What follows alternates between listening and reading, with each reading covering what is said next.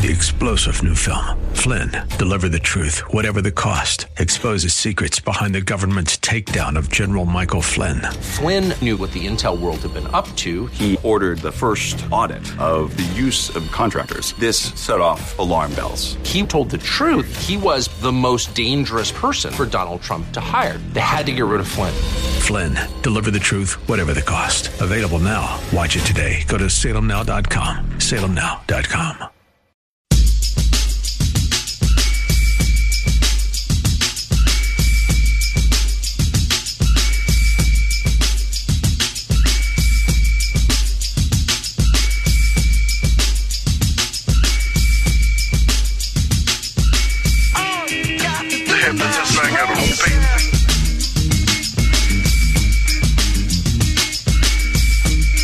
Always Right Radio on The Answer. Good morning, everybody. Good Friday to everybody. As you can tell, this is not Bob France, and you can tell by the music, that's not Bob France. This is KHALID NAMAR in for Bob France today, as I love to do.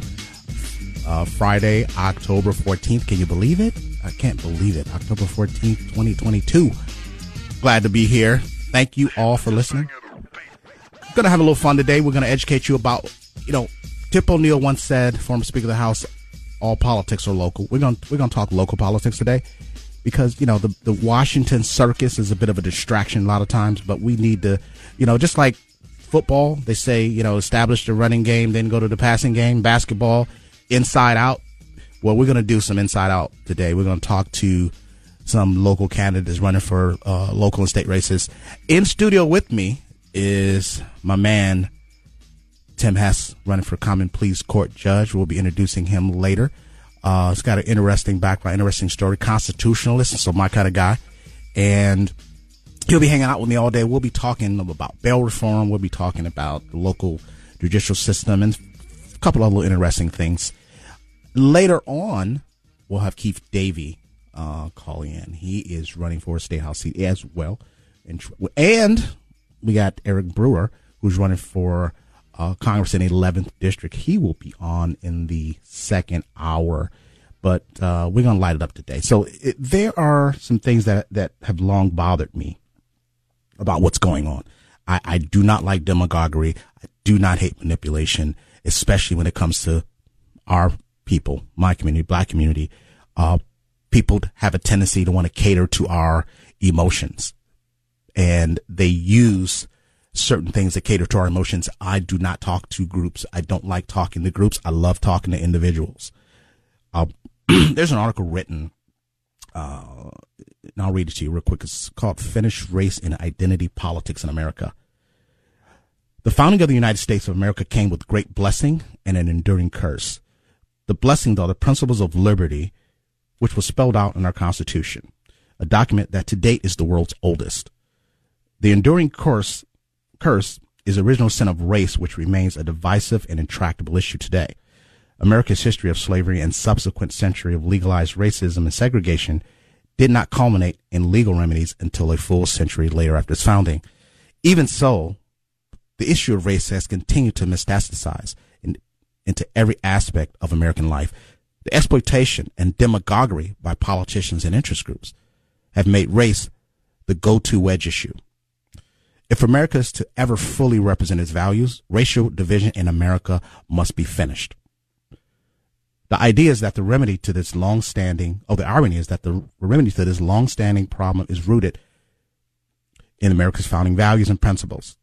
If only these values were more widely promoted. On every U.S. coin are three values: liberty, e pluribus unum, and in God we trust. E pluribus unum, which is Latin for out of many one, was first used on U.S. coinage in 1875. The meaning of the phrase originates from the concept that out of the union of the original colonies emerged a new nation, a nation based on the ideas of limited government and enshrined in its founding documents the principles of life, liberty, and the pursuit of happiness. The promise of America was hardly inclusive of all groups, as we well know. The Republican, small r, principles ingrained in the Constitution excluded blacks, Native Americans, and other non-Europeans. However, Through fervent constitutional debate and the moral righteousness of the civil rights advocacy, America, although still imperfect, has propelled itself into an exemplary nation, which has extended those often exclusive constitutional principles to each and every group to arrive in its shores. In spite of this progress, there are forces within our nation who seek to exploit racial animus. They weaponize racial rhetoric, demagogue social unrest, and slice up Americans by race and ethnicity in order to obtain power. Liberty e pluribus unum, in God we trust, are in jeopardy of being permanently placed by the secular trinity of race, gender, and class, contrary to the American idea. The idea of being an American only requires one to adopt her principles and constitution. The 12th century Jewish philosopher and legal scholar Maimonides provided wise and prophetically apropos advice to a Jewish convert, Obadiah, who had reservations regarding his assimilation into Judaism. Quote, "There is no difference between you and us," he told Obadiah. "You have accepted our laws and principles, and you have joined your fate to the Jewish community. Do not consider your origin inferior." The story of Maimonides capsulizes the idea of America. In its current climate of obstreperous political discourse, race and racism has been once again reheated and lobbed indiscriminately as the primary political hacksaw. The true believers in Americanism must counter these narratives with more vigor than ever. How? We must continue to promote the obscure values on our coins, e pluribus unum, liberty, and in God we trust. In his book, Still the Best Hope, these values are what prominent talk show host and thinker Dennis Prager has termed the American Trinity. William Galton, a Washington, D.C. think tank, the Brookings Institution, writes, "We are not a community of blood, nor have we ever been. It does not matter from whom we are descended. It does not matter which religion, if any, we espouse. The obligations of membership in the American community are to endorse its principles and institutions, to speak its language, and to set aside prior political obligations that conflict with those of U.S. citizenship. There lies the perfect roadmap for America to ultimately finish race." So that article was written by yours truly in July of 2018. So I look back at this article and I thought, wow, even then at that time, things have gotten slightly a little bit worse. Well, quite a bit worse since then. I just saw a movie. We had a movie night last night. We showed the Uncle Tom 2 documentary. We'll be doing it next Thursday, and I think people should see the film. And I had some problems with the film, but it's still worth seeing. We were at the Eastgate Atlas Theater last night. We'll be there next Thursday showing the Uncle Tom 2, so I'll talk more about that later. There's some history that it went over of Marxism, which is divisive in its history. It went over how these movements have used blacks to and civil unrest and racial unrest to sow discord in this country. And the history is well documented. It's using people's own words to show you the history and how the discourse has been used. I have a huge problem right now with what's going on with a party that only has race to play. They have no ideas. They have no policies. It's only race. Now, there's two things they're going to use against you in politics, mostly. Now, let's just say if you're a Republican, they're going to use race, you're racist, or you're a perv. They're going to find some woman that says, you groped her in a coffee shop in 1994. Or they're going to find out that you said something in college in your government class that was considered offensive. And I'm not joking, because there was a judge who was disqualified for something he wrote in college that was offensive. So he did not get confirmed. And that college experience was, I think, 20 years earlier. This race stuff is nothing more than a baseball bat. And the word racism has pretty much no meaning right now. It's just basically somebody yelling, ouch, something hurts. It means nothing. And this whole racial discord that we have is used because people don't have respect for us. They don't. They're going to use this issue to turn you against someone And that person has no ability really to defend themselves. So I tell people who, if you're called racist, do not defend yourself, because you can't defend yourself. What you do, you stick to who you are, you stick to your principles. And if that person wants to use that, let them use it. But don't get defensive, because once you get defensive, you've lost. I think that this whole issue of race, now I want you to look at the history of every Republican candidate and presidential candidate and president since 1964 has been called a racist. Starting with Goldwater, Nixon. I don't think they called Ford a racist. He didn't go through the campaign season. But, Reagan, of course, both Bushes, Trump, whoever's going to run for president next, I'm sure he's going to be a racist too. This is what they use. But there's no policy there. It is all emotionalism. Vote for us because the other guy's a racist. That time is over. It should be over. Bottom line is, how are you going to fix the country? Not how you're going to fix me. I don't vote for who's going to fix me. I want you to fix the country. I don't want you to take my money. I don't want you to infringe on my liberties. I don't want you to tell me how to live my life. What are you going to do for the country? You don't need to tell me how racist the other guy is. Because bottom line, I think the people who the people who are most closest to you are the ones you should actually watch, because they stand to benefit from the things that they're telling you. So this whole race nonsense that they continue to use is because they have no ideas. We have some local politicians here. A young man named Bashir Jones, who was, he's a Democrat. He came out and endorsed a Republican, Lee Weingart, for county commissioner. Shockingly, his name appeared in some smear campaign within a week of some FBI investigation, which he was not even a part of. But the news leak did the job. It kneecapped him because he dared to actually endorse someone he thought would be best for the community publicly. Politics, I would rather own a strip club than actually get into politics. I'm serious. It is, at least it's more honest. It's more honest. These people are lowlifes. They're lowlifes. We have some local politicians who have been in office forever, Jeff Johnson, and have done absolutely nothing. But you're going to come out with demagoguery because you don't think people are smart enough to make a decision. Jeff Johnson. I grew up in your district. I grew up in your ward, and I can think of nothing that you've ever done. You're the Hugh Jackson of local politics. So what you need to do is step back and realize you failed. You got locked up in federal prison because you were an awful politician. You have no room to speak on anybody else's character at all. Bribery and corruption is what you specialize in. So if we need advice on that, yeah, we'll call you. But you don't tell us how to think because you had your chance for the past 30 years. And I can remember nothing that you've done. You don't own us. We don't belong to you. Some might think they do. I don't.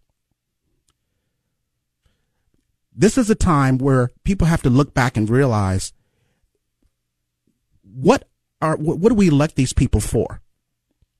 We elect these people to help improve these communities that we live in. That is what they are supposed to do. If you're not doing it, then you got to step aside and get out of the way, and then we'll see who's next. But you do not own the people of the city. You do not own black people. You don't own the black vote. People need to start realizing your vote. Your vote is obviously important, but at the same time, you do not owe that vote to any party. But what you do owe to yourselves is self-respect. People have to respect you, and they don't respect you if they take you for granted. The worst thing a man could ever say to his woman, or a woman can ever say to his man, well, they're not going anywhere. When someone thinks you're not going anywhere, they will never respect you. So the vote that you pledge to a candidate, you have to ask yourself, what are you voting for? What are you voting for? Are you voting for the state to expand, or do you want the state to contract? Do you think the state does too much? I personally think the state does too much. However, locally, there are services and things that local communities deserve and local politicians are supposed to provide. They're not there just to win elections. Don't elect them and then go back to doing what you were doing before, because they will do things that are against your interest when you're not looking. Pay attention to your local political landscape, because these people they are absolutely the worst in many cases. But when it's time for your vote, they'll point the finger to the feds, or they'll point the finger to the state, when they in fact are the worst offenders. Pay attention to your local legislators, your school boards. These races typically have low turnouts. This movie last night just pointed out to me how the media plays such a part in our discord. I think if we didn't have the news cycle that we have, things would probably be at least 50% better in this country. The media is trash. The media is vile, dishonest, corrupt, and many of them are stupid. They're pretty faces that read the news. They don't really know a whole lot. A lot of them staggered out of some college. Some of them have done beauty pageants, and they're, they just look good on television, and they read teleprompters. They don't engage in information in many cases. They engage in news. There's news and there's information. Not all news is informative, and not all information makes the news. I study information. I love information. The best thing about Twitter I love is that it allows me to insult the media every day. I just got blocked by Peter Strzok, the former corrupt FBI official. He blocked me on Twitter, which is actually good. That means he read my tweets. I've been blocked by people from NBC, the New York Times, half of The View. So I kind of wear that with a badge of honor. I think I've been blocked more than Lawrence Taylor, New York Giants. But I despise these demagogues. They get paid to lie to you. They do. There are proven liars. This is not an exaggeration. There are proven liars on television who have jobs on cable news, and they have lied to Congress. They have lied under oath, but they still have jobs. We pay people to lie to us. In my lifetime of 53 years old, I do not remember more lies told to the American public than I have in the past 5-6 years. It's stunning. And people accept this. I don't think we should accept it. I don't think we should accept the demagoguery, the lying. We have to find out a way to strategically lash out and let people know what's acceptable to us and what's not acceptable. I can do some things. I'm out there in the communities all the time. I'm talking to young people. I'm talking to various political groups. I'm talking to parents groups. I'm talking to kids. So I do my part to combat the lies. But that's my rant this morning. I was feeling it after seeing that movie last night. I'm in studio with Tim Hess, Common Pleas Court judicial candidate. You'll meet him next. Whew, that felt good, actually. I have to insult the media once a day. It's like therapy. KHALID NAMAR, NWA, NAMAR with Attitude, in the studio this morning with Tim Hess. You'll meet him on the other side. Johnny on the Wheels of Steel. Stick around.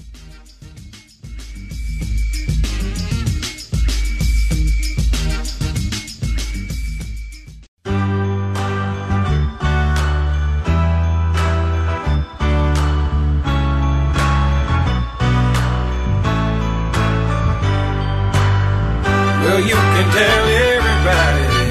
Yeah, you can tell everybody. Go ahead and tell everybody. I'm the man, I'm the man, I'm the man. Yes, I am, yes, I am, yes, I am. I'm the man, I'm the man, I'm the man. Life, liberty, and the pursuit of happiness. Always Right Radio with Bob France on The Answer.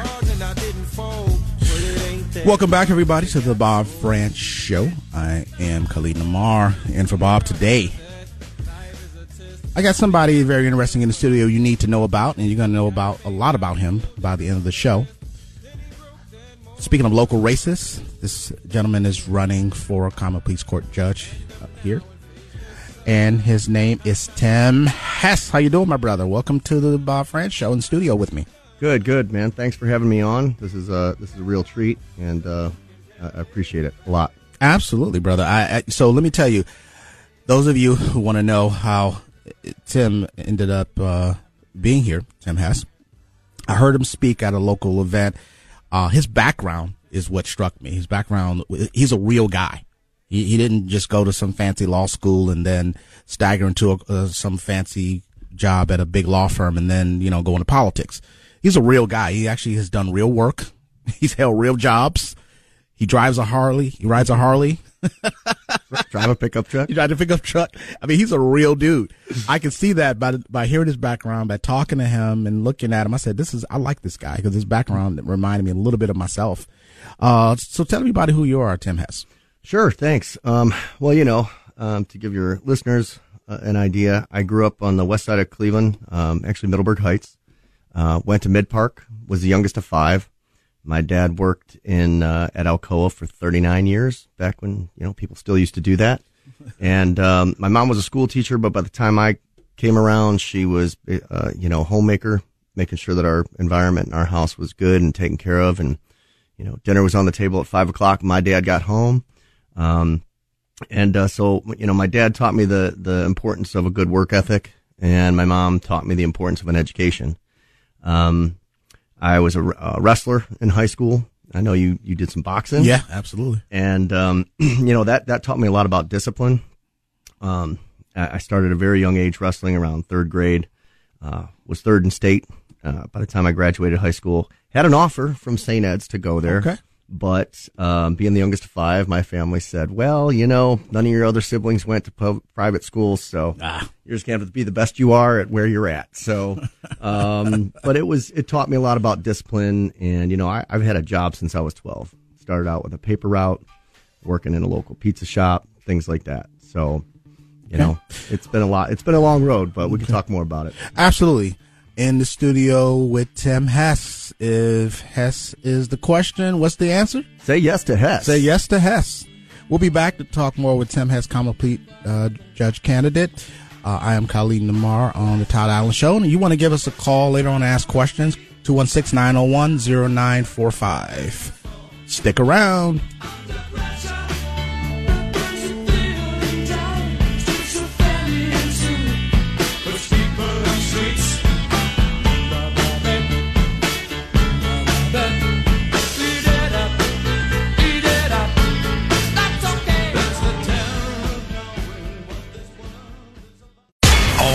Right Radio. Repeat the line. For the last time, anything you put on that prompter, Burgundy will read. On The Answer.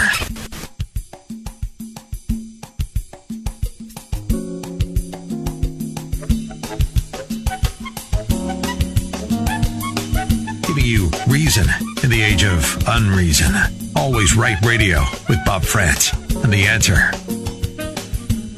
Back in the studio live, KHALID NAMAR and for Bob France in the studio with Common Pleas Court Judicial Candidate Tim Hess. Say yes to Hess. Say yes to Hess. So if you have any questions for Judge Hess, call us at 901-0945, 216-901-0945, or 888-281-1110 if you want to talk to Tim Hess, got any questions for him. We're going to get into a couple things. We're going to talk more about his background, his judicial philosophy. We're going to touch on this whole issue of bail reform that is a really hot topic in certain sectors. So tell us about your judicial philosophy. So, I'm a constitutional conservative. I don't believe it's a living, breathing document, as Brandeis once wrote in the Supreme Court. The words were written for farmers. It was plain language. You don't have to be a Harvard scholar to understand the Constitution. It's there. It's in black and white. The Bill of Rights. I'm a big 2A proponent. I'm sure you know that. Absolutely. I've told you that many times before. Absolutely. I'm an NRA firearms instructor. I am a critical response attorney for USCCA Network, Legal Defense Network. So, the Bill of Rights is important, and those Bill of Rights apply to everybody. Okay. They aren't just for a select few. The Second Amendment doesn't have some kind of different application because it's the Second Amendment versus the First. You come into my courtroom, you're going to be treated equally. And my handouts, some people kind of gave me a little flack because on one of my things I say fairness and equity in sentencing. And I know Bob talks a lot about the whole equity word, right? Yeah. But as it applies in a courtroom, and I know it's, and he said it, I've listened to him before, equity and equality are really not the same thing. But in a courtroom, people do come from different backgrounds, and right, that's America. Mm-hmm. So if you're in my courtroom, I don't care if you're the rich kid from Pepper Pike or the poor kid from East Cleveland, you're going to be treated on the same playing field in my courtroom. Now, there are different circumstances. Everybody has circumstances that may have led to them to where they are. And hopefully, maybe change where they're going. But, it's not, and that also plays this, the same token of, the poor kid who had it rough growing up is not going to be treated better because he was a young, poor kid had it rough growing up. On the flip side, the rich kid's not going to be treated better because mom and dad have money to hire a great attorney and, all that. So, my philosophy is, I'm not there to make law. If you want to do that, talk to your local state rep, state congressman, state, senator, talk to your legislature. They're the ones who write and make law. We're just there to follow it. And if, something we do goes up to the Court of Appeals that gets changed, well, that's their job. It's not my job. Exactly. So that's kind of in a nutshell how I think a judge should act and be. Got Tim Hess in studio, congressional. Not rushing not it. Yet. Common Pleas Court Judicial Candidate Tim Hess is in studio. So, what are your thoughts on what's going on with this whole bail reform issue? Because I'm gonna tell you, that's a hot issue, and it's costing people lives, right? It is. In Harris County, which is Houston, they had about 170 plus people who have been murdered by people released on low bail. That was in Texas? Yes. Yeah. Oh my God. It's awful. Yeah. And they just raided one of the largest, bail bonds people who I happen to, our families know each other down in, they're from Cleveland. They were raided by the feds because there was some, fraudulent information on, documents used to obtain bail. And so they raided the whole firm. I don't know what else is going on down there, but they have the most awful bail system in the country. What are your thoughts on that? I spoke to a group about a month and a half ago about this, and I said at that time, because they asked me about it, and I said, you know what, my answer is probably not going to be very popular, but I'm not for it. Mm-hmm. Okay. Now don't get me wrong. If you're a low-level offender, you didn't hurt anybody, you didn't pull a gun on anybody, maybe you have a theft offense, maybe you've got a drug issue, maybe you got a mental health issue, and it's a low-level felony 4 or 5. Maybe you don't have a prior record, okay, but you've got an addiction that's causing you to go out and steal wheels or do something. Yes, you hurt somebody's, you took somebody's property, and that always feels like a violation to yes. We've all had something stolen from us at some point in our life, I'm sure, and you feel violated. But those people, I think, should be given a low bond, low bail, personal bond. Mm-hmm. There's like 5 factors that you have to ask, or we used to have to ask when you would be considering setting a bond. And I've stood many times in 22 years of practice, call myself a constitutional defense attorney, but a lot of people call me a criminal defense attorney. Yeah. But like I say, if you're charged with a crime, you don't really like to be called a criminal, especially if you're not guilty.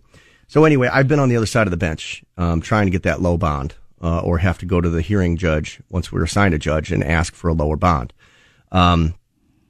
But, if you hurt somebody, you shoot somebody, you use a gun, stick a gun in somebody's face to rob them, you've got a long, lengthy criminal history, you have a history of not showing up to court, you've got multiple warrants out for you in previous cases, you violated on probation, and then, you know what? Maybe you need to sit in the jail. Now, obviously there's a presumption of innocence, right? But the threshold for getting an indictment and finding somebody guilty is like, apples and oranges. All it needs is probable cause to indict you. It's beyond a reasonable doubt to convict you. So if there's enough evidence there to indict and it looks like you may have committed this crime, especially a violent, heinous crime, you should probably be held in the jail. But how does it happen where a person can have multiple bonds, right? And I think in one case in Texas, the guy he was out on 4 bonds, and then he murdered a woman and a child. He was out on 4 bonds. I'm thinking, how is that possible? And who signs off? The judge has to sign off on it, correct? That's correct. They're correct. So what happens is the bond commissioner does an evaluation of that individual, and then they come back with a recommendation. And it'll say, 10,000, 10%, 20, 50, 60,000, 10%, which means usually they got to end up paying, it's like an insurance premium to a bondsman. They don't get that money back. So that's the first determination. Then the prosecutor can argue for a higher bond. Defense attorney is obviously going to argue for a lower bond, or sometimes they agree and say, okay, we agree with the bond recommendation. All right. But yeah, the arraignment judge, which is not the judge that actually necessarily going to hear the case, is the person who says, okay, well, this is what your bond's going to be. Now, a lot of this just changed because there was a case in February. Now it's drawing a blank. DuBose, I think, versus McGuffey. Anyway, The name doesn't, I think that's it. Yep. Talking about the House Supreme Court case. Yep, House Supreme Court case. It basically said a judge can't consider safety, like community safety, when determining a bond, which that's what issue 1 is all about. Issue 1 basically says if you vote yes on issue 1, a judge should be able to consider factors such as public safety, seriousness of the offense, their prior record, and their likeliness to show up. You vote no on that, you're taking a judge's ability to determine that based on those factors. It's kind of common sense. I don't understand why we would have to have that, but because of that case, we now have to have issue 1. And I think it should be something a judge should have to consider is public safety. So yeah, a lot of these people, 2, 3, 4 bonds, they're running around committing more crimes. Listen, I personally sometimes question the common sense of some of our officials, because what if a guy goes off and shoots 10 people at a grocery store, right? Do you think the guy should get bail? Well, and that's another thing. And it used to be a lot of times when I was arguing for a lower bond, and I would have to explain this to my clients, like, look, if you've committed a serious offense or offense that's questionably like maybe you shouldn't be out on the street, buddy. Okay. Right. And that judge, and I know I'm going to be there eventually where I'm going to have to make that determination. I let that guy out on a low bond. I don't care if he runs over somebody's dog. Guess who's going to fall back on? Me. How did you, all of a sudden the media is going to go ballistic? Yeah. Or at least maybe they should, right? Yeah. But if they start running over somebody's dog, driving a car down the road, oh my gosh, this guy should have never been out on bond. How did you let him out? Look what he's done. And there is a certain amount of accountability that should be done that way. But, it's one of those things that, if you've got a record, you're hurting people, you're out there committing offenses while you're already out on bond. You're out on bond and you're committing another offense. Yeah. Maybe you shouldn't be out. Maybe that's an indicator. Well, right? What's going on in Houston is that situation. He gets out on bond, reoffends, gets out again, reoffends, gets out again, reoffends, and then he kills someone. And it's like, how does it get to the 4th bond? It is stunning to me what's going on. And we have to get a hold of the public safety issue, because the country is falling apart. Cities like Memphis, Atlanta, New York, Detroit, Chicago, New Orleans, which is now again the murder capital of the country for the second time in the last 20 years that I can remember. Houston is averaging 1,500 car thefts a month. Los Angeles is so dangerous. Even I heard a gang member, former gang member say, hey, I wouldn't go to LA now because it's too dangerous. That's how bad LA is. We cannot go this route, or we're going to turn into Mexico. Yeah. We're going to turn into Mexico. And I say that because Mexico is pretty much overrun by criminals, which is why people are heading across the border. We cannot have a place where people cannot afford to work and live because it's overrun with crime. We can't. No. And it's going to turn into chaos, and people are going to start, like I said, the Bill of Rights applies to everybody. And this may sound a little crazy, but if if you're not prohibited, you're not an ex-felon, you don't have things that would prohibit you from carrying a gun and owning a gun, why wouldn't you get the training? Now, that's one thing I always say. Just because somebody goes out, takes a weekend class and gets their concealed handgun license, it doesn't stop there. You go out, buy a gun, throw it in your nightstand. You need to know how to use it. You need to be responsible with it, and you need to train regularly with it. But that's what it's coming down. Your personal safety is coming down to you. We have, I think, a 25% reduction in police officers in Cleveland. Oh, yes. Right? Oh, yes. And it's sad, but I saw some interviews where police officers are like, look, we got to prioritize our responses now, right? Where we're talking some serious crimes are not getting responded to because there's more serious crimes that are getting responded to. Right. Well, we can talk more about this later because I've worked in the county jail. Yep. I know what's going on down there. I know the kind of people that are in there, and thank God some of them are in there. But I think that people don't have a clue as to how serious this issue is. It's not anything we should be playing around with right now. Right. Public safety is a major issue. We got a lot more for you folks. I'm in studio with Tim Hess, Common Pleas Court judicial candidate, and we got a lot more. We got next hour, we got Keith Davey, we got Eric Brewer, but we're going to be back, close out the hour, and stick around.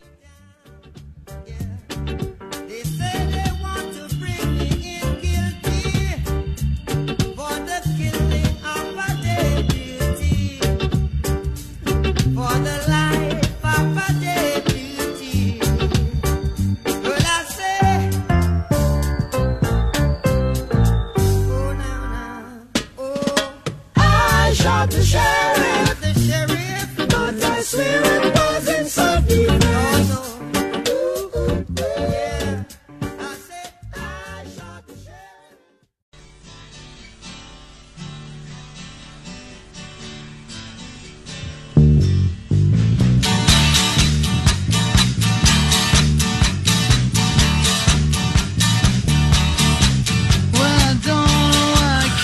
All right, back in studio with Tim Hess. Wow, time flies. We're having fun, but he'll be sticking around with me the rest of the show. It's 5 minutes before the hour. I'm KHALID NAMAR, NWA, NAMAR with attitude today. We're talking about, with Tim Hess, we're talking about, bail reform, criminal justice reform, all these issues. He is on the ballot for the Common Pleas Court, and if Hess is the question, what's the answer? Say yes to Hess. Say yes to Hess. So I believe in your candidacy, absolutely, because, again, I know you're a common sense constitutionalist. I spend a lot of time talking to young people that have in schools about the Constitution, Bill of Rights. Executive authority is one of my favorite topics I study.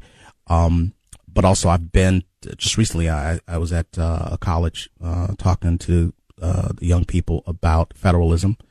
And these were pre-law students, and I was shocked that many of them really don't even understand the concept of federalism, and they're about to go to law school, but I think they're more educated as a result of my talk with them, because I explained to them how this whole thing works, and the Supreme Court does not make law, and they seem to think that the Supreme Court either makes law or gives rights or takes rights away. This is what and I'm going to tell you one thing about law students before I give you the floor. Law students in these colleges, Yale, Harvard, are supposed to be amongst the best and the brightest. They're some of the dimmest and most dangerous. They are actually against Sixth Amendment right to counsel because they protested against one of their the deans of one of their colleges on campus because he happened to be on the defense team of Harvey Weinstein. So now they don't think certain people deserve attorneys. Well, let me comment on that because I was in an event last week, and I was walking around meeting people, shaking hands, trying to tell them who I am. And of course, what's your history? What do you do? What have you done? Well, I've been a constitutional defense attorney for 20 years. What's that mean? Oh, well, most people call it criminal defense attorney. The guy kind of frowned, grimaced, and just kind of gave a look. And I said, well, you believe in the Constitution, right? And, this was kind of a group that was, I think, believes in people's rights. And I said, well, you believe in the Constitution, so you believe everybody is entitled to a defense, just as you or I would. Yeah. They don't understand this concept that you cannot convict someone without an attorney. You know what I'm saying? Without representation. People need representation, and there are people who are innocent who go before a judge. They have to have adequate counsel. You don't have to like the person. Anyway, we got about a minute left. I want to take this call. Dr. Cheryl in South Carolina. Let me see if I can bring her on. Cheryl, are you there? South Carolina? Yes, I am. Hi. You got about a minute. What's your question? I just want to know what events that people could come to visit Tim Hess in person over the next weeks before we vote. Aha. Well, thank you. Tomorrow I have a law enforcement MC and a veterans MC that are throwing me a poker run because, as Khalid said, I ride a Harley Davidson. And this law enforcement MC, it's going to be quite a few of different law enforcement MCs and veterans MCs. We start out in the morning in Cam's Corners, and then we do a whole ride from Smedley's at 10 a.m., and then we end up at the Fraternal Order of Eagles in Berea. If you don't ride or the weather's not permitting, we will be at the Fraternal Order of Eagles in Berea on North Rocky River Road around 5 p.m. for all the fun and festivities. Okay, yeah, we'll repeat that toward the end of the show, where you can meet and greet Tim Hess. He's a great guy in person. I'm telling you, you'll like him. And I've locked the door, so he's going to be hanging around with me the rest of the show. Next hour, we got Keith Davey coming on, so you'll like him. He's a local guy here in Lakewood area, running for a state seat. So hang around. We got a little bit more. We're going to have a little bit of fun. And stick with the Bob Fran Show and Khalid NAMAR. You'll be better for it. See you on the other side.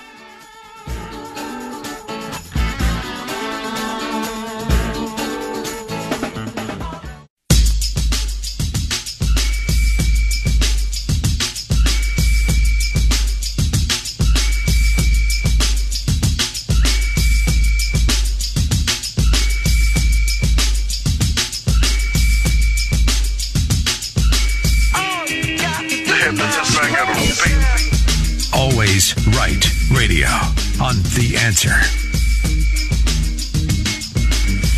We're back in the second hour. Khalid NAMAR in for Bob France on the Bob France Show, Always Right. And I like to think I'm always right. At least when I'm on the radio. I am in studio with Tim Hess, Common Pleas Court judicial candidate. Having a good time today. One thing I'm going to say real quickly, we got Keith Davey, who's running for House in 13th District. He'll be on. So let's talk real quick about how the media manipulates people's minds. And I'm saying this, and I'm venting, right? Let me vent real quick. People on television are constantly saying a threat to our democracy, a threat to our democracy, a threat to our democracy. If I hear this phrase one more time, I'm going to start drinking. We do not have a democracy, folks. We do not have a democracy. We do not have a democracy. We have a constitutional republic. We have a representative republic. We do not have a democracy.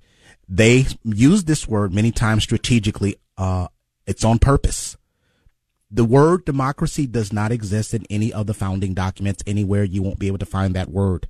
You won't be able to find that word in any document because that was intentional. People don't know what that means. We have a constitutional republic. So we are not to have a popular vote with the president. We just don't. We are the United States. We are the United States. States can't come together to try to give their electoral votes to who they want because we have something called a compacts clause in the Constitution. That's in violation of the compacts clause. States cannot come together to form a compact and impose the United States. They can't do it. So, there's, we got, a Constitution's in studio, and I'm excited because we've been talking throughout the break on these things. It drives me nuts. When I went to speak at colleges, these kids really don't even understand how a lot of things work. But guess what? They do now, at least the ones that I spoke to. So that's why I go to colleges. That's why I talk to young people, because they are being led astray. They're being hoodwinked, bamboozled by a lot of their professors, and they're being totally misguided when it comes to how this country should be viewed. So me and my good friend Dan Messina We love to go out and talk to young people. We're going to be doing more of it. Uncle Tom 2, come to the theater, Atlas Theater, Eastgate next Thursday. You can go to my Facebook page at KHALID NAMAR on Facebook. I will give you information. You got to see Uncle Tom 2 next Thursday. It's also a fundraiser for us, for our American Trinity Project in partnership with the Thomas Jefferson Knowledge Institute. We are trying to educate young people and get them to think properly about citizenship and what it means to be a good citizen. So we're a good cause. So try to join us next Thursday at 7:00, Atlas Theater, Eastgate, for the showing of Uncle Tom 2. I'll talk more about that before the end of the show. Anyway, we got Keith Davey on. Sorry to keep you waiting, Keith. Good morning, my friend. Good morning. I know I stepped on your time a little bit, but listen, I want you to take the floor. You're running in the 13th district. I want you to Ohio House District 13 in Yes. Lakewood and the west side of Cleveland. Yep. Yes. Tell us who Keith Davey is. Well, first of all, I just want to I want to thank you, KHALID, for the opportunity to let local candidates have a platform here, and I want to thank you for your support of our Lakewood West Park Conservative Club. Absolutely. You spoke last month. You've always been supportive. And good morning to soon-to-be Judge Tim Hess. Tim's got a family member here in Lakewood that's getting signs out for him, and there's probably nothing more critical than getting all these conservative judges elected here November 8th. Absolutely. So before I talk about me, I do want to plug next Wednesday, KHALID. Yes. Bob France is going to be our guest speaker at the Lakewood West Park Conservative Club next Wednesday. He's going to lead us into get us motivated for the election.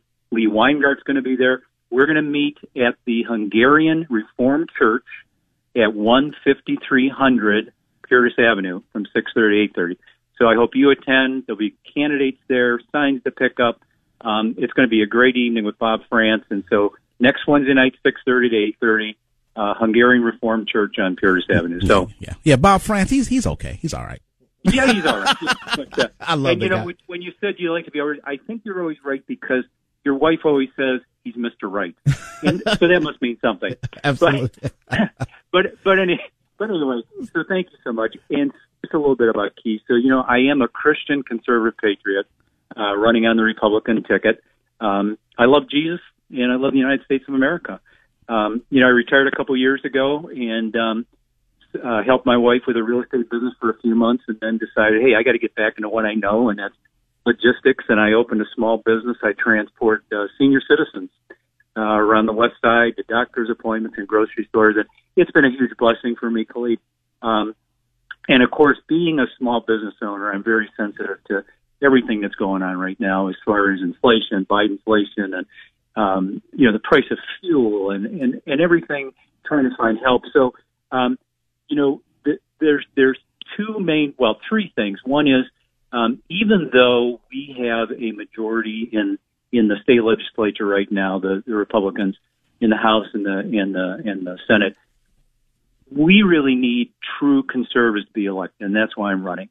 You know, true conservatives that are going to protect parental rights in our schools, true conservatives that are going to protect our medical freedom in the workplace, and true conservatives that are going to keep our governor in check. And you didn't really see a lot of that over the last few years. So we got a lot of rhinos down there. We need true conservatives, so that's why you need to vote for Keith Davey. But there's two of my main focuses, KHALID, and one is I'm dedicated to property tax relief, and I've talked to you in the group about this before. Yes. And Lee Weingart is focused on this too. So, you know, we've had the highest inflation rate in 40 years. It's killing the senior citizens. I drive them all day. I hear about it. You know, when I get down there, I'm going to be focused on property tax relief. My wife and I received a 29% property tax increase this last go around. And I talk to seniors out on the street every day, and it's driving us out of our homes here in Lakewood and the west side of Cleveland. There's got to be changes. When I got that increase, I went to sit down with my current state rep that I'm running against, the incumbent, and I said, Mike, what are we going to do about this? And he says, well, you know, I feel your pain, but, you know, we can't change things because most of the tax goes to the schools, and most of the politicians are afraid of the school board unions. And it's like, well, you know what? I'm not, and we got to make some changes. So phase one of my plan is tax relief for senior citizens, 62 and over. We're going to freeze your tax rates till you sell the house. I'm going to make the homestead exemption eligible for everybody 62 and over. Right now, there's too many restrictions on that. Everybody 62 and over, we've been paying taxes long enough. We all need the homestead exemption. And combined with that, I want to increase the amount of the homestead exemption. So for more details on that, you can go to the website or contact me. But phase one is tax relief for seniors that need relief tremendously during this inflation period. And then phase two, KHALID, will be tax reform for all Ohioans.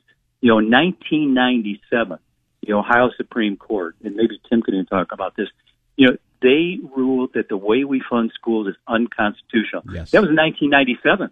And none of these politicians have done anything about it. Well, I want to go to Columbus. I've got other people, Tom Patton, some of these other folks that are interested. We're going to make a change, and that's what I'm going to be dedicated to. The second thing is small businesses. We had a little steering committee meeting the other night at the restaurant in West Park at CAMS where we have our meetings. You know how that is. And we were talking to the owner, and he, small business, restaurants, bars, healthcare, they're still being bombarded with, they're under attack. They can't get people to work. The cost of everything is going through the roof. Their food. The owner of the restaurant's telling me, I'm working 7 days a week, 24 hours a day. I can't get anybody to cook for me. So small business is still in bad shape in this state, and we have to do something to help small business. I want to get together a focus group as soon as I get in Columbus of small business owners around the state, and we need to sit down and say, okay, how do we fix these problems? How do we get people in Ohio that are on unemployment back to help as servers and cooks and healthcare professionals? We got a serious problem. And these restaurants, they're shutting down early. They're closing 2 days a week because they don't have people. These people are hurting, and you don't hear a lot about this, KHALID. Small business in Ohio is still hurting, and a lot of these guys aren't going to make it. So I want to focus on those two things: property tax relief, and how do we help small business, not only in District 13 but in all of Ohio. Well, I know a local small business owner in Parma who just closed his doors. Painful. I had an event at his place. He had a place out in Menor. He had a place in Parma, barbecue place, and he had to close his doors. He was telling me a month ago or a couple of months ago that how much he was feeling the pinch of the inflation, the cost of products, and he closed his doors. I'm sad. This is a Dominican immigrant, hardworking, patriot guy, and he had to close his doors. It is painful to see this. So what are your thoughts on law and order? Well, it's critical that, first of all, issue one, the Lakewood West Park Conservative Group, we're pushing those on our webpage and our Facebook site. Issue one is critical. And, when you listen to the news all morning on this station, you hear how, people are, another, I think 2 or 3 policemen were shot and killed last night. And it's just out of control. It's bad here in Lakewood. You don't hear much about it. It's bad on the west side of Cleveland. You don't hear a lot about it, but it's here. We've got to get these conservative judges elected here in Cuyahoga County. We have a lot of, this bail reform that is just, it's affecting there's no fear for these criminals anymore. Carjackings all over Lakewood and West Park. Yeah. And we've got to get these guys elected. Issue one is critical, and you're not hearing enough about that. The candidates that are out there stumping, knocking on doors, got to talk about issue one and issue two. We're not hearing enough about issue two. But, 30 years ago, and it's like Tim talked about, why on issue one do we even need a law like this? Same thing with issue two, KHALID. 40 years ago, why would we even need to talk about municipalities allowing non-citizens to vote? I mean, this is incredible. And the fellow I'm running against, he opposes issue two. It's like, are you kidding me? And so, the world has changed, and we have got to get conservatives back in here. And law and order is, if people don't feel safe in their homes, in their businesses, nothing else works. No. So, we've got to get these guys in office. Yeah, I tell you that, and you're right, Keith, and Keith Davey is my guest, is running for Ohio House in 13th District, Lakewood, which includes Lakewood. You got to get through to people, you have a responsibility as a citizen. We talk about rights, but no one talks about responsibilities. When I talk to young people, I say, look, if you, just like my mother told us, if I don't discipline you here in this house, the state will. And the state's not going to do it with the love that I will do it with. And, and I tell people, yeah, my mom and, and my dad was always working. He was just a worker. He was a provider. And these young people, I tell them all the time, you have a choice. Either you regulate yourself or you police yourself, or the real police will do it. And all the energy spent trying to correct the police, very little of this energy is going towards getting people to obey the law. I worked in the county jail, so I have a perspective on this issue. But I want to give you the talk about your other P. You have one of your 5 Ps. I think you got one more. Yes. So I am the pro-life candidate in District 13. I've been endorsed by the Ohio Right to Life Action Committee and Ohio Value Voters. My opponent, Mike Skindell, has voted against every pro-life bill that's come across through Columbus. And I will always protect the life of the born and unborn in the state of Ohio. So that's the big P. And really, life, Khalid, is the biggest issue as far as I'm concerned. If you're right on pro-life, everything else falls into shape. So, I that's my biggest P, pro-life. I need everybody's prayers over the next 2 to 3 weeks. I need divine intervention to win in this district, but I believe it happens. James 5:16, I've seen in my life and many others. So if the Lord wants me in this position, he'll keep me, but I do need your prayers. So, yes. Again, thanks for having us on. Actually, we need the voters. And Keith, how can people support you? Give us your information. Yeah, so it's DavyForOhio.com or DavyForOhioHouse.com. DavyForOhioHouse.com. All my information's in there. My phone number there. Feel free to call me. Please, one great area to meet me and a lot of the candidates will be next Wednesday at the Hungarian Reformed Church, where the Lakewood West Park conservatives are meeting with Bob France and Lee Weingart. We got to get Lee elected. We got to get these conservative judges there. A lot of the candidates are going to be there, so you can meet me and we can chat more. You can meet the candidates, pick up a yard sign. So please, next Wednesday, Hungarian Reformed Church, 6:30 to 8:30 on 15300 Purtis. And again, thank you for everything you do for us. You've been so loyal to our group, and just thank you for everything. I appreciate you, Keith. Thanks for coming on. I'm just trying to do my part. I want to help make this a better society, and we all. And thank you. Thank you for having Eric Brewer, my good friend, for 40 years on today, too. Yeah. We need Eric. We need Eric in Congressional District 11. So yes. Thank you. He's coming up next. Eric Brewer will be up next. Keith Davey was our guest here. Thanks so much for coming on. We need people like Keith. Keith is a great man. Have a lot of respect for him. I'm having fun here. This is local politics, everybody. This is where it starts. As the great Tip O'Neill said, all politics is local. KHALID NAMAR in studio with Tim Hess. We got more on the other side. Eric Brewer coming up. Stick around.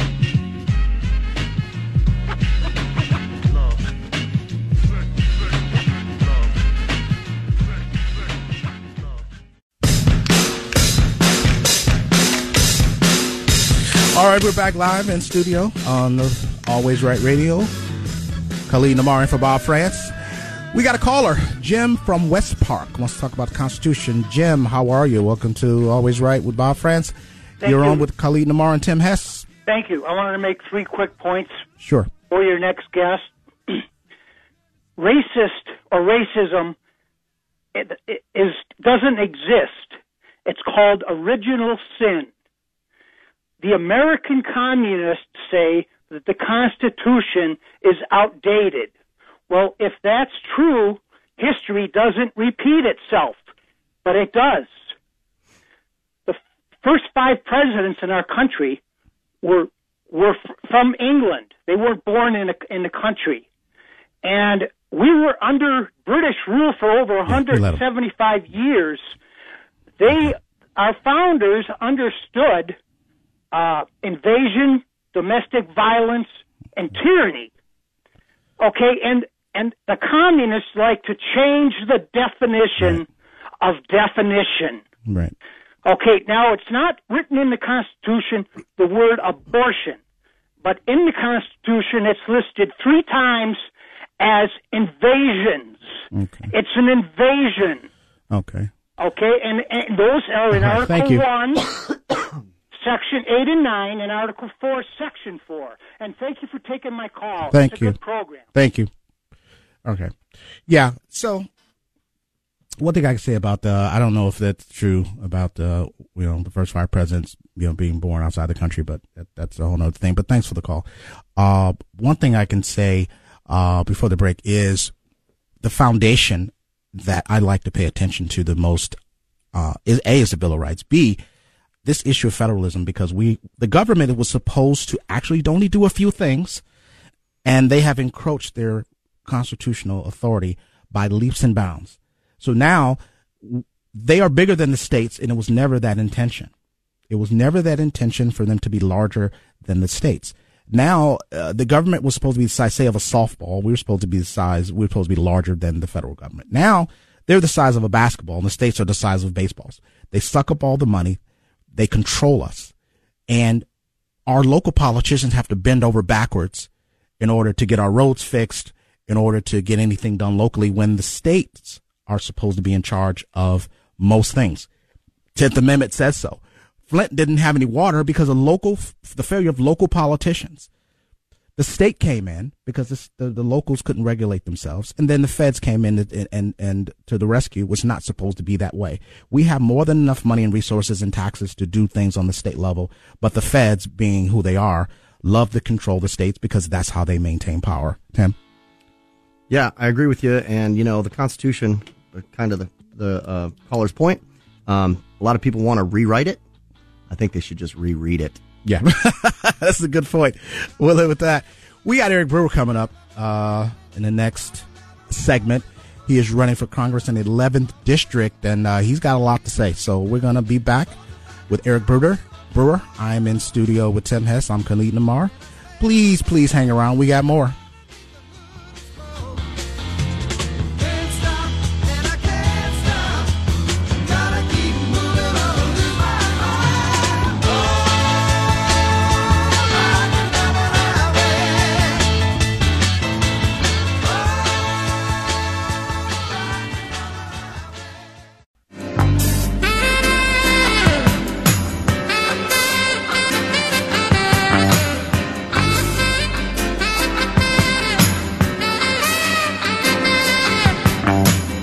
Spreading the light of liberty and holding the line against the darkness of tyranny.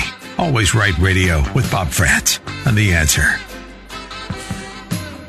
We're back live on the Bob France Show. I'm KHALID NAMAR in studio with Tim Hess. So we have some interesting candidates running for seats in Ohio. This is a local political show today. We had Keith Davey on previously. We're in the studio with Tim Hess, who's running for Common Pleas Court. Keith Davey, 13th District, by the way, House District. Now we have another one in the 11th District, and he's familiar to local political watchers. He was mayor of East Cleveland. He's been a journalist, former Air Force guy, I believe. Eric Brewer. Did I get that right? Yes, you did. How you doing, KHALID? I'm well. Thanks for being on. Thanks for having me. You're running for Congress in the 11th District, and this is a new challenge for you because you served in a local political arena for a while now. You're heading to the big leagues. So tell the listener why they should elect you. My background is very, I think, appropriate for the seat of Congress. I've served as a mayor for 4 years in a very tough urban community. There are 19,429 cities, villages, and townships across America, and everything that happens in Washington affects one of those cities. Whether we're talking about military bases located in a city or federal offices that are enforcing environmental laws or Department of Interior laws, depending upon the federal lands that are in a state, et cetera. And so we've got HUD, the Department of Labor, the Department of Education, Civil Rights. All of these units affect some aspect of a municipal corporation and ultimately the people. And every elected official in Washington is living under a mayor and a city council. So there is a strong connection between what takes place locally, what happens in Washington, and the resources that are needed from Washington to successfully run cities. So since I've served as a mayor, a chief of staff to a mayor, a special assistant to a mayor, the chief of communications for the director of the housing authority here, plus being a journalist and a newspaper publisher, I have some unique insights about how Washington has interacted with cities that I've worked for and the net outcome of those interactions. Now, tell me about, you spoke at the Lakewood Mid-Park Conservative Club, or we talked about the hospital situation in Cleveland. Can you talk more about that? Yes. I spent 4 years working in military hospitals, a year in Thailand during the end of the Vietnam War. Plus, when I was a teenager, my cousin and I were the first male unit secretaries for university hospitals. So I have some exposure to what goes on inside a hospital, even in an emergency room. What we have right now in Cleveland is our healthcare system is under literally foreign control. And you see that at UH, where the CEO is from Syria, at Cleveland Clinic, where the CEO is from Croatia, at Metro Health, where the CEO is from Egypt, and even at St. Vincent's, the current CEO arrived here in 2019 from Beirut. They are unfamiliar with our healthcare laws, the ways hospitals are funded in the United States of America, and it seems an affront to Americans who graduated from Xavier College in Cincinnati to learn how to manage hospitals, and all the Americans who have hospital background for the boards of these entities to place foreigners in control of U.S. healthcare. And what we're seeing is closures, people that aren't connected to the community, shutting down emergency rooms in Bedford, shutting down the emergency room at St. Vincent. We now are limited to just one hospital in the city of Cleveland for emergency care for people who are shot, gunshot wounds and other crimes of violence. That's at Metro Health. And up until 1958, Metro Health was the free city of Cleveland municipal hospital that had been in existence since 1836. And that was funded under a 1953 healthcare law, 749.01 of the Ohio Revised Code, that allows a city council to levy a property tax of $1 per 1,000 in property values, $50 a year on a $50,000 home for a free city hospital. We have the Hill-Burton Act of 1946 that had been enacted by Congress to fund the construction of free city hospitals that have now all been, for the most part, demolished, like Huron in East Cleveland and some of the others here in Cleveland. We used to have 43 hospitals inside Cleveland. Now we only have 6. Wow. So I want you to distinguish yourself, Eric Brewer, from your opponent.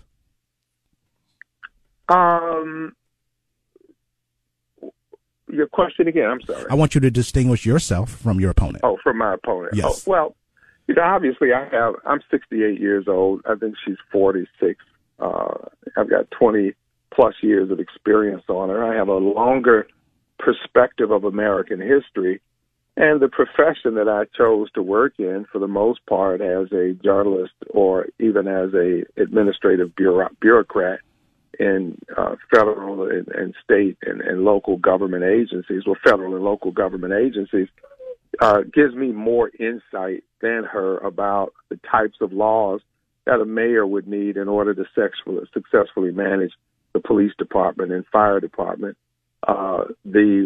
What's going on in Cleveland with the misuse of block grant funds. While it's nice to be friends with a mayor, you can't be friends.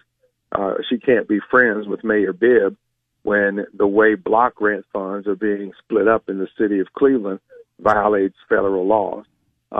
They're not supposed to split block grant funds up 17 ways equally among 17 wards. Those dollars come from poor census tracts and are supposed to be used for poor census tracts to eliminate slum and blight. They spent a lot of HUD money for demolition when the D in HUD stands for development. It's housing and urban development, exactly. Not housing and urban demolition. And so they have not really understood the message. And Cleveland's block grant resources have dropped from $30 million when I used to work for CMHA and when George Voinovich was mayor to now $19 million because council has refused to allocate the money where it's supposed to go.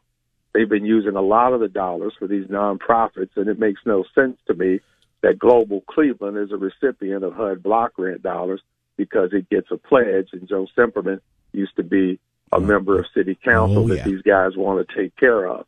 And so as a congressperson, instead of being a friend of these people for their knowing that they're violating laws, they'll get letters from me indicating that they're violating laws and encouraging them to stop.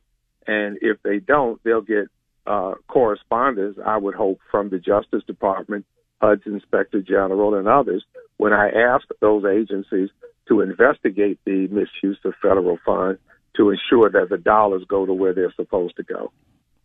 That's just some of the problems. I mean, because I've been a mayor, I do know and have a more greater appreciation for the infrastructure of our communities. I was driving along streets in Shaker Heights on Winslow the other day. The streets are horribly cracked.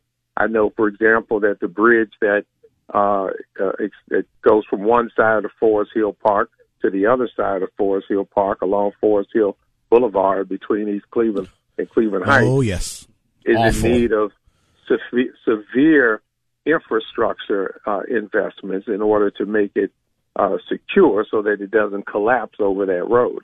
I also know that the duck pond over there needs infrastructure reinforcement, and it's part of the Western Reserve tributary. And, our engineers told us when I was mayor that if that bridge, not the bridge, but the duck pond little dam next to it crumbled, and it eventually crumbles, Euclid Avenue would be waterbound and undrivable. So I would, knowing these types of things, knowing that some of our parks have been used for illegal dumping, I'd be more tuned in to what's taking place with our environment than my opponent. I have a more mature understanding, having been a mayor rather than just a member of council. And I'm someone who would know that the automatic license plate readers that she voted to install as a member of the county council violate the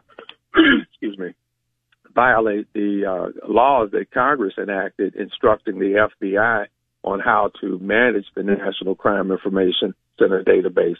I've read the NCIC 2000 manual, Section 1, Data and Probable Cause, which says that an NCIC hit alone is not probable cause to arrest, and that the information stored behind a publicly displayed license plate number is privacy protected under the 1974 Privacy Act that Congress passed, and they enacted that law to specifically place that restriction on publicly displayed license plates. So I know the judges have gotten it wrong when they've said that you have no expectation of privacy with a publicly displayed license plate.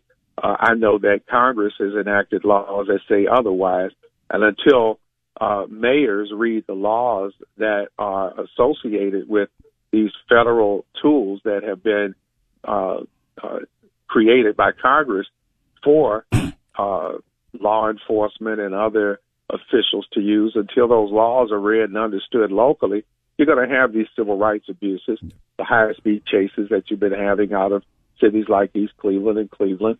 You'll have Cleveland, which now has been added another 2 years of court oversight for their failure to adhere to the consent decree that was negotiated with the U.S. Department of Justice. Okay.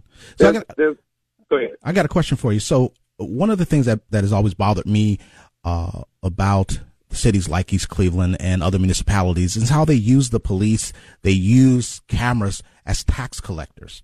Cleveland Heights was notorious for writing taxes on high beams, right? They wrote more, tickets for high beams. tax collectors, police are not to be used as tax collectors, which to me it creates a lot of the tension in a lot of these communities. What are your thoughts on that? I agree with you, and I think what happens is that the local city councils and mayors, because they do not read Title VII of the Ohio Revised Code that instructs mayors on how they are supposed to manage municipal corporations. Yeah, we got 2 minutes. Mm-hmm. Okay, because they haven't read the Constitution, they are operating way outside the laws that exist, and they need training on how to bring to manage these very complex relationships between the people and the criminal justice system. They created too many unnecessary encounters between the people and law enforcement because of the wishes that they have to see a certain behavior controlled when they don't have any authority to control that behavior. Absolutely. And I think that's important. I'll just say that the last person to occupy this congressional seat had no interest in addressing any of these issues. I think she was too busy traveling, which I find, disgusting, to be discussing that a lot of Congress people, they fly around the world at taxpayer dime, going on these unnecessary, really shopping trips disguised as junkets. So I hope that you can get this seat and bring some sanity to that 11th congressional district. Eric Brewer has been my guest, running for the congressional seat in the 11th district. Glad you can be on with me today. Thank you. Hopefully the voters got to know a little bit about more about what you intend to do if elected. Well, I hope I didn't go too geeky on them. You you're have fine. A lot of experience, and so Absolutely. you've got a lot of insights to offer to people. And thank you. And we've got some great folks on the Republican ticket that need to be supported. Keith Davey being one of them, Wanda Jones, Lee Weingart, and others locally are running good races out here, and our voters have a choice, and they should accept it. Yes, absolutely. And Shalira Taylor also is out there. Shalira Taylor, Yes. absolutely. All right. Yep. Thank you, Eric, and I will see you out on the campaign trail in the next few weeks, I'm sure. Sounds good, Khalid. Take care of you and Tim. All righty. Take care. All right. Eric Brewer has been my guest. We're headed to the bottom of the hour. We'll be right back on the other side. I'm in studio with Tim Hess, and I am Khalid NAMAR. Please stick around.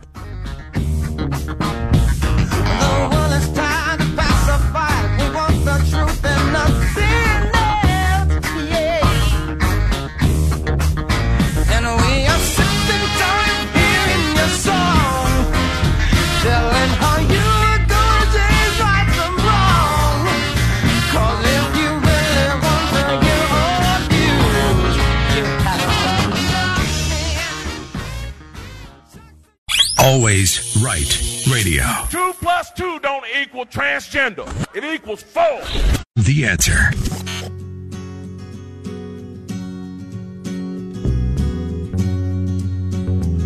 All right, we're back live. I am Khalid NAMAR on the Bob France Show.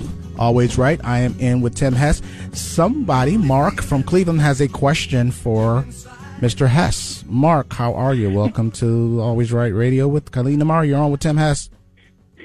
Very good. Thanks, Khalid. Candidate Hess, hopefully it'll be soon Judge Hess. Hess, say yes to Hess. My question is we talked about bail reform before, but it seems nobody wants to talk about probation reform. The most recent example was Tamara McLeod. She was on probation for 5 years in a armed, I guess as home invasion kind of thing, where she met a certain guy on a dating app and two of her cohorts followed in and basically robbed them at gunpoint. But then later on, she was also suspected complicit in a robbery of a pizza place, Happy Pizza or something, and also suspected in numerous shoplifting. So, and one of the news stations found out that no one had ever checked up on her during her probation. And it's like when she eventually killed, obviously, Officer Bartek in a carjacking, it was like the court or the probation system said, well, we try, but, they really didn't check up on her. Okay. So is there any type of probation reform that we're looking at down the road? I can totally, so that's one thing that is kind of one of the things I'm looking for, and I know we're kind of short on time, but, our probation department needs to do better, and it may be for a lack of officers, but, this whole idea of, come down, pee in a cup, don't get in trouble. It's not working. I say that all the time. You've heard me say that before. We need to start finding these people jobs. We're a union town, whether you like it or not. I don't care what you believe about unions, but people need to, we need to start getting these people jobs. A lot of them never had that opportunity to be allowed to get into, a work situation. You give a man a fish, he eats for a day. You teach him a fish, he eats for a lifetime. We need to start preparing our probationers more for the real world instead of sending them out and going right back to the knuckleheads they were hanging around in the first place, slinging drugs, gang banging, pulling guns on people. Now, her situation was a little different, but, I think we need to be checking up on more people and not just saying you're on probation, don't get in trouble for the next 3 years. Yeah. And I think the violent crime issue, repeated violent crime, you shouldn't keep getting slapped on the wrist. I always say, and this is one of the things I want to talk about when we build our organization, we're going to focus on theft and property rights because people land themselves in prison for two main reasons: taking things that don't belong to them and disrespecting people's person, right? If you don't learn to respect people's person or their property, you're going to head down a dark path. So if repeated violations of people's property and people's person, whether you rob someone, assault someone, that is a recipe for prison. And I think that those are the things that we need to focus on. So this person has been twice accused of a crime, right? Robbery, violent crime, home invasion. There's no way you should be getting slapped on the wrist and having a finger wagged and say, don't do it again. There needs to be heavier consequences. Most mafia people started out as thieves. And then 5-10 years later, they're kingpins. Right. John Gotti committed murder back in the 70s and he did 3 years. Our criminal justice systems, we have several systems. There's the bail system. There's the probationary system. There's the prison system. There's lots of different systems. So I don't want to lump everything together, but parts of these systems are just, they're dangerous to all of us. Right. I'll give you the last word. No, and I agree with that because a lot of people want to blame it on. Thank you for pointing that out. It's not just one big system. Oh, our criminal justice system is failing. It is not a perfect system, but it's the best we've got in this world. Yeah. In other countries, you steal, you get your hand cut off. Yeah. Right? Yeah. We have rights here. So I just think that there are aspects of our system. As a judge, I don't expect to change the system, but I sure as heck want to make a dent. Yep. And Mexico has about a 90% unsolved murder rate. And that's just scared the heck out of a lot of people. And all guns are illegal in Mexico. Yes. I'm in studio with Tim Hess. We're coming back for the final hour. Hope you enjoyed yourselves. I am having a good time. And we got more to talk about on the other side. See you then. The only one who could ever reach me was the son of a preacher man. The only boy who could ever teach me was the son of a preacher man. Yes, he was. He was. Yes, he was.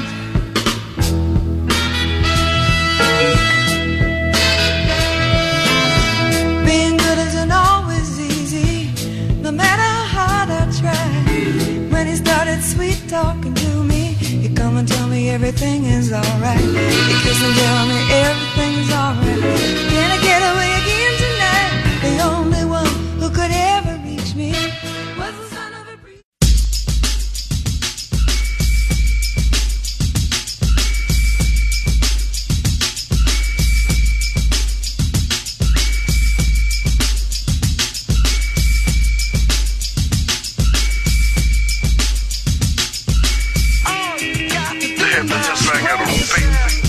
Enlightening the sleeping masses and stoking the fire of the American dream. Always Right Radio with Bob France on The Answer. Back in studio, KHALID NAMAR in for Bob France today on this Friday. I'm having a good time today. We covered a lot of local politics. Had on Keith Davey running for the House in the 13th District. Eric Brewer run for Congress in the 11th District. He was on earlier today. And we shouted out some other candidates, Shalira Taylor, who's running also. We got Landry Simmons running for state senate. Jolene Austin. Jolene Austin's a friend of ours. These are strong conservative people we have to get in. And let me take care of a little business. Battleground Talkers Tour, Saturday, October 22nd, 7:30. Get your tickets. Tickets are free. You'll have Eric Metaxas, Peter Kirsanow, Hugh Hewitt, Bob France, and Brandon Tatum. Battleground Talkers Tour Midterm Showdown, Saturday, October 22nd at 7:30 at Ag Center. Tickets are free, so go to WHK Radio, get your tickets. I've got mine, so you'll see me there. Maybe you'll see Tim Hess there. He'll have on the orange sweatshirt that says Tim Hess. You can't miss him. Say yes to Hess. So anyway, I will be there. And listen, Uncle Tom 2. The Uncle Tom 1 was a documentary produced by Larry Elder, who used to be on the station. It covers the history of the black conservative and talks about this whole issue, which people foolishly throw around that word, Uncle Tom. But anyway, we had a showing of the Uncle Tom 2 documentary last night, and the Atlas Theater in Eastgate. We're going to have another one next Thursday. You got to check this out. It's a good film. I'll have problems with it, which I'll explain to you. But next Thursday, you definitely want to see this documentary, Uncle Tom 2. And you can go to my Facebook page at KHALID NAMAR. I can give you some details on that. History is a thing. I study it every day. I dig into things. I love digging into the weeds on history. I think almost all of us were taught history wrong. What history has done, it has made people arrogant. It has made them overly judgmental and foolish, in my opinion. So there's some issues I have with the way people look at history. It's easier to look back 60 years than it is to look ahead 60 years. So I hear people, and I've heard people talk about Martin Luther King. I lit into one guy who talked about Martin Luther King at one time. Oh, he was a socialist. And I said, well, listen, sir, black people coming out of previous generations.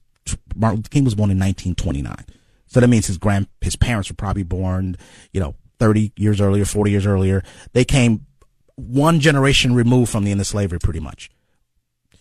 They were going through a lot of trauma. If those of you who don't know about the Red Summer of 1919, you need to read about it.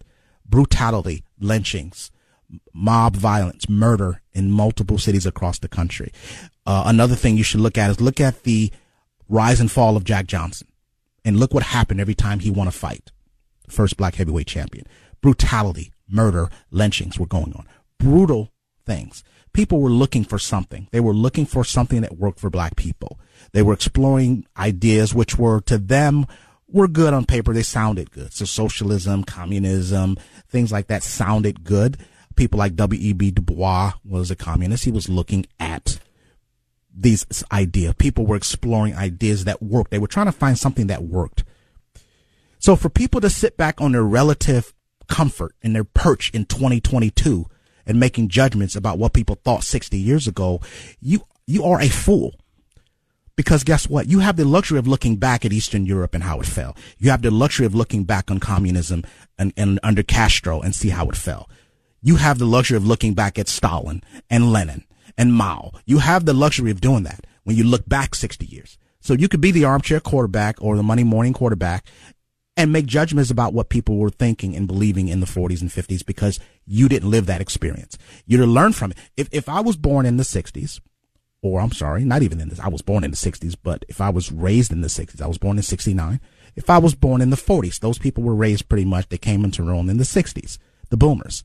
They had a certain experience that they were reacting to. So some people wore leather jackets and afros. Other people marched in the civil rights movement. You had different things going on. If I was probably born in the 40s, who knows which camp I would have fell in. I probably would have been wearing a leather jacket and an afro. I probably would have been wanting to be down with the Black Panthers. Because again, that was their experience. It is to be learned from. It's not to be judged. Because one thing I do when I teach history, me and my friend Damascene, we go into classrooms, and the first question I ask kids, if you were born in 1700, 1750, 1800, what kind of person would you have been? I say, well, the short answer is you would have been a product of your time. You may have had been a 24-year-old man with a 16-year-old wife. You may have been a horse thief. You may have been a pirate. You may have been one of those slave owners that you wag your finger at. You may have been a cobbler, a prostitute, a sheriff, a king, an evil queen. You may have been a shipbuilder. You could have been any one of those things that were produced at that time. Or you could have been just a farmer who grew your corn, raised your family, and you died. You could have been any one of those people. History is to be studied. One thing I cannot stand about commencement speeches, when one of these usually lefties sit us up in front of one of these classes and talks about how these kids are going to change the world. No, you're not. Just because you have a degree in basket weaving or gender studies does not make you a genius. Fix your own life. That's the best thing you can do for society is fix yourself. You're not a genius. You're not out to tell the rest of the world how to live. Because many of our leaders are some of the most corrupt, flawed people. But they're making decisions for the rest of us because they have a degree in Ojibwe, which is a dead Indian language, by the way. Thank you for that. I did not know that. I don't like the arrogance because I'm going to tell you something. All you have to do is know the history behind some of our leaders, some of our even some of the most successful ones. They had their flaws. Who knew Bing Crosby used to beat his kids? Okay. In other words, who knew Muhammad Ali had a child with a 16-year-old girl back in 1974? Did you know that, Tim? I did not know that. Yeah, a lot of people don't.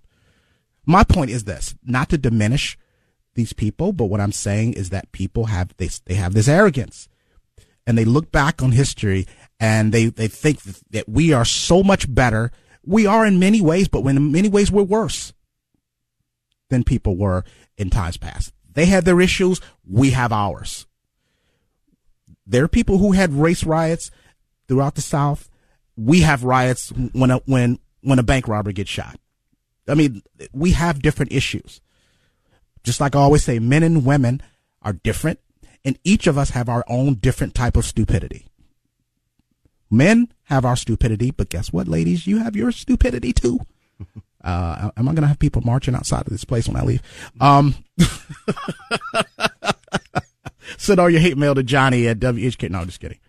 Can I comment something on that? Yeah, you can. I'm sorry. So, looking back to the founders, a lot of people want to tear down the Constitution and tear it up because, they were slave owners. Well, because they were slave owners, right? So the founding fathers, maybe some of them owned slaves. So we need to tear up the Constitution. We're good. And, slavery was not something that was unique, something not unique to the United States. Right. Slavery had been going on for thousands of years prior to the United States. We didn't invent it. And you can't take the history you can't take today and place the norms and values of our today on people in the past. Kind of like what you were saying, if you go back far enough, you can find somebody that did something wrong that we could cancel them on. Oh, yeah. Well, I always tell people when we talk, I say history is very complex. And people have dumbed it down. History is very complex. For instance, Native Americans fought for the Confederacy because they thought they were being screwed by the federal government. So they fought for the Confederacy. Certain large Indian tribes or, Indian chiefs had slaves, many of them, right? The Cherokee had, I think, 7,000 slaves. This is how people lived. This is how they lived. And I always tell people it could have been you because these people were a product of their time, just like you're a product of your time. And I always tell kids, your parents, many of them do the best they can, but you are not to look back at their life and make judgments because you weren't in that situation.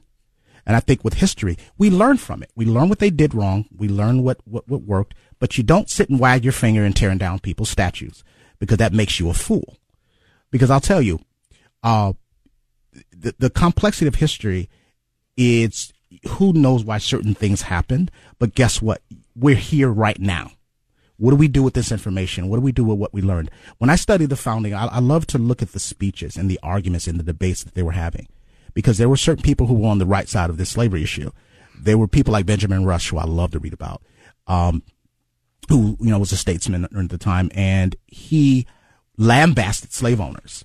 Benjamin Franklin, a lot of people don't know, founded the Philadelphia Anti-Slavery Society, pushed slavery out of, he wasn't alone, one of the ones that pushed slavery out of Pennsylvania, which is why they went to Washington City, which later became D.C. They carved this area out of Maryland and Virginia. Why? So they can take their slaves, right? And can you believe that prostitutes were roaming openly around the house floor in those days? Like, I can't even imagine that. We have different kinds of whores there now. But anyway,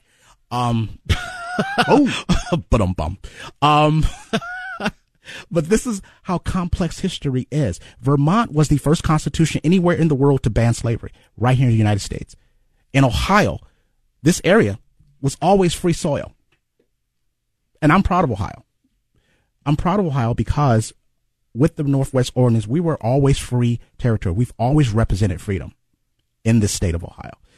There's a lot of complexity to history. We have 50 states, and the history of all these states are so unique and interesting because there were lots of debates, battles, arguments, fights going on to get us to where we are now. But guess what? There's still fights that we have to fight. And that is, now we have to control the federal government. We have to constrain them because the Constitution is supposed to constrain them, but they want to get rid of it so they can constrain us. And that's where we are right now. So I'm talking to people about your freedom, your self-governance and federalism, because that's where it begins. Police yourself. Learn what liberty is, because there's two ways you can get rid of your or lose your liberty. You can surrender it, or somebody can take it away. And most people are surrendering their liberty. You surrender your liberty when you commit crime, when you violate the liberties of others, or when you're ignorant. People can take your liberties away from you. You surrender them, and that's what's happening now. You can vote it away, too. You can vote it away, absolutely. So I think that people need to pay attention to what's important. And I will say this, if I was mayor of this town, my suits wouldn't be as tight, number one. Number two, that slipped. I'm sorry. I would tell people, you better get a hold of your kids. You better get a hold of your family members, your nephews who are out here lawless, and you know who they are, because you don't want me to get a hold of them. That's what I would do. If you don't want little Michael to get shot, then you teach Michael not to steal candy bars when he's 5 years old. That's what I would do. And actually, I may run for mayor one day. I may do that. We'll talk about it. I'm KHALID NAMAR. I'll be back. I'll let you hear Tim Hess. I've had my rant. Tim Hess running for Common Pleas Court. You'll hear him next. Hang around. We're coming back.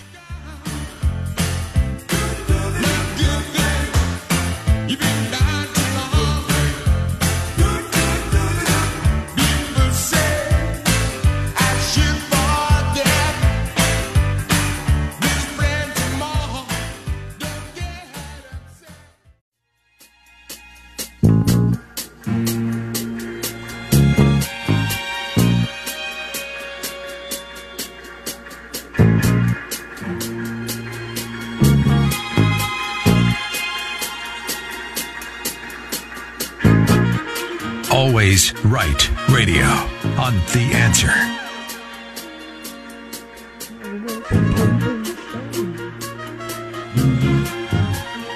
We're back live on the Bob France Show on this Friday. We're got about 15 minutes left. That song goes out to Karen Beach because that's my good friend from Beechwood. She lives in North Carolina right now. She loves this song, even though she's been insulting me the whole time I've been on the air.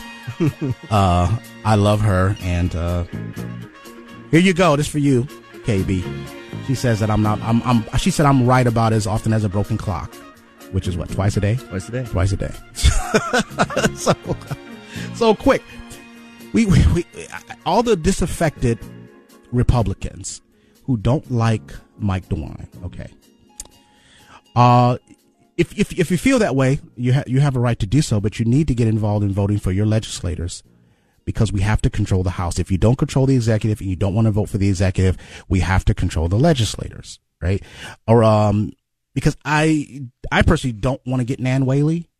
The Democrats have really no one to run, so they're running a failed mayor of Dayton in the race. She's essentially the tallest midget, so they have nobody else to run. So if we get Nan Whaley, can you say midget on the radio? I think you can. I think it's little person, actually. Little person. Vertically challenged, maybe? I guess I can say it, little person. Yeah. So listen, legislators are important. We have to vote for our legislators. We have some good things going on in our state, but we have to have people get out and vote for our legislators. Vote for your school boards. Vote for your judges like Tim Hess. Say yes to Hess. Say yes to Hess. We need a Constitution on the bench with common sense. You've gotten to know him a little bit today. Hopefully, you all can vote for him. And again, go to the Battleground Talkers Tour. You can meet these guys. You can meet the candidates. I'm sure some of them will be there. Tim Hess will be there. I'm going to make sure he comes. You'll see his Harley parked out front.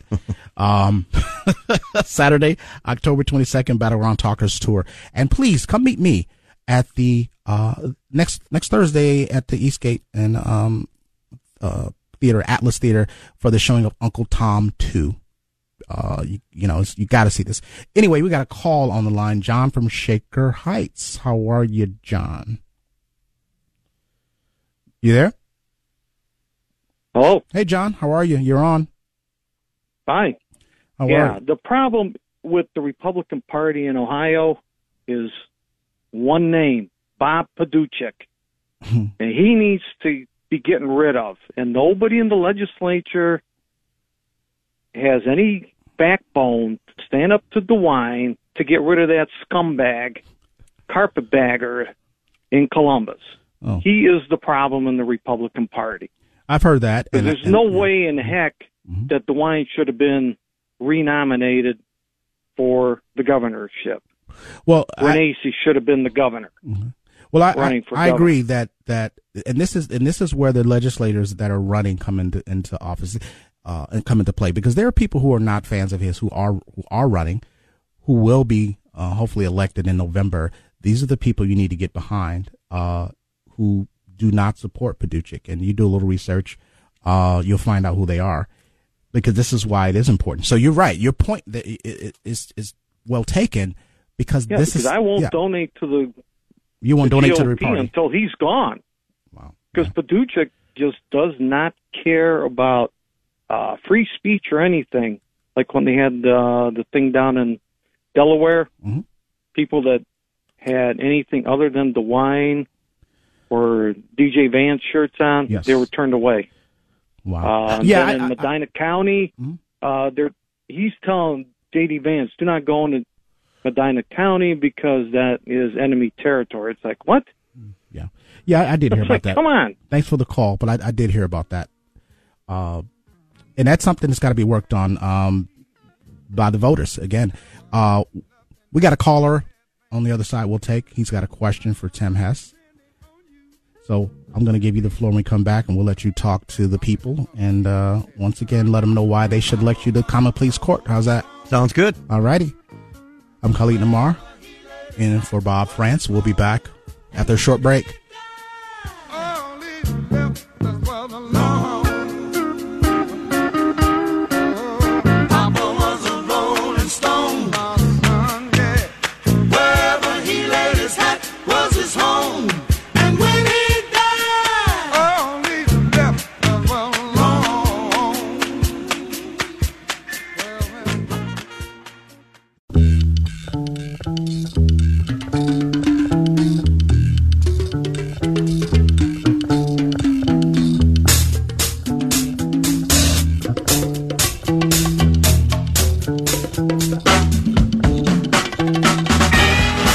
This hour of Always Right Radio is brought to you by Keeping Medicare Simple and The Floor King.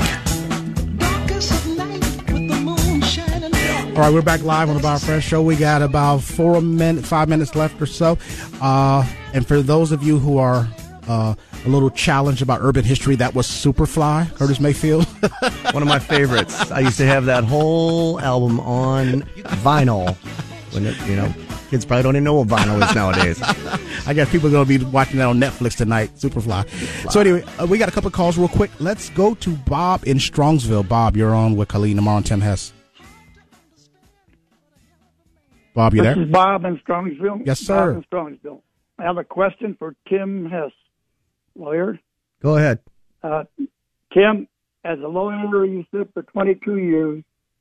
You must have handled hundreds of clients, defensive lawyer, hundreds of clients over those years. Now, when you become a judge in November and you see some of the same clients that you defended before you in a court, how would you handle that?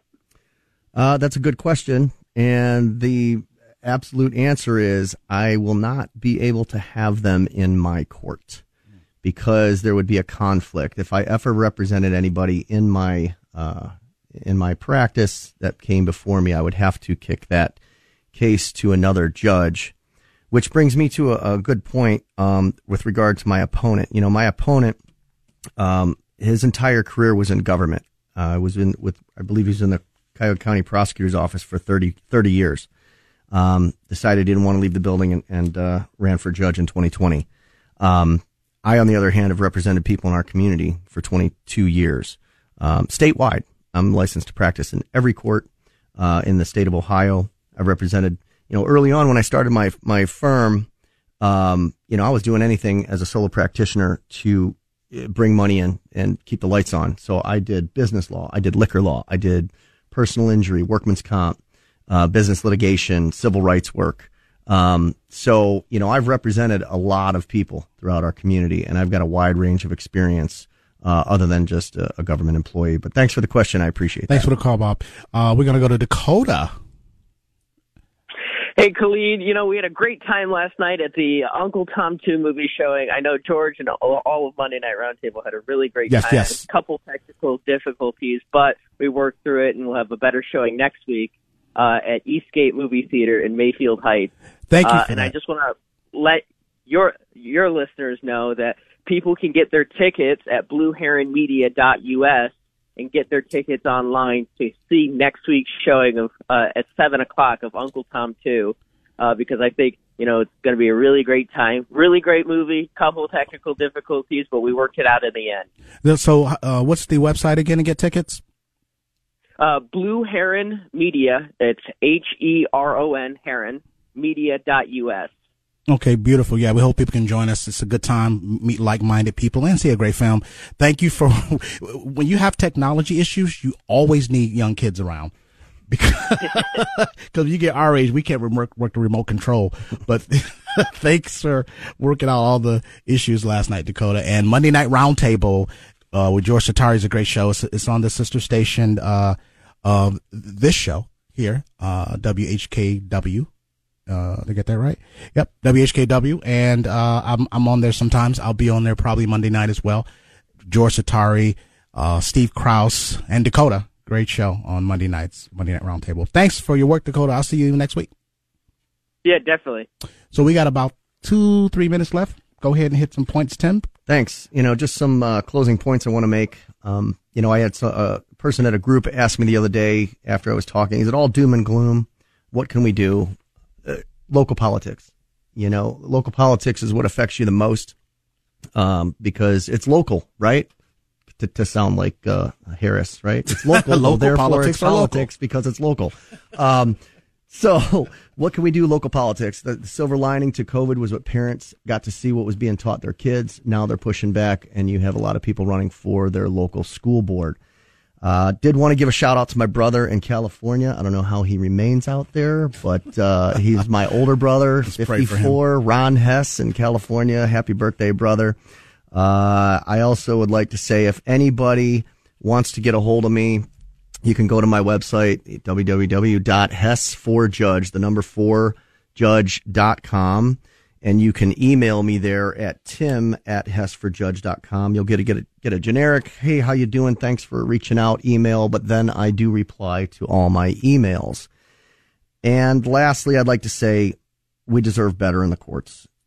Judges affect your life, what is on the streets, the crime that we're seeing right now, keeping people where they need to be if they're violent, that's affected by judges. We don't make policy, but we apply the law, and it needs to be applied without feeling. So we deserve better. Say yes to Hess, Tim Hess for Judge, hessforjudge.com. Any way you can support me, I would be very thankful. Yeah, and don't forget about our friends Keith Davey, who's running for the 13th in the 13th district. Eric Brewer, who was on with us earlier in the 11th district. We got Landry Simmons running for state senate, and then Jolene Austin. She's out in Parma, Jolene Austin. We have some great people running. We have inside out, guys. We have to start local and get control of our state. We can control our state. My friends at AFP, Americans for Prosperity, are actually working on getting rid of the Ohio income tax in 5 years so we can get people behind that initiative. Go to BuckeyeBlueprint.com. You can read about, sign the petition for the backpack bill, which is the school choice bill. We had a big one signed in Arizona into law. Grassroots works, folks. It works. I just want to thank Bob France for always giving me this opportunity to sit in for him. And one last thing. Shout out to my beautiful wife, Candace, who I know is with listening today. Without her, I couldn't be able to do this. Absolutely. She puts up with all the campaign stops, you know. Hey, Candace.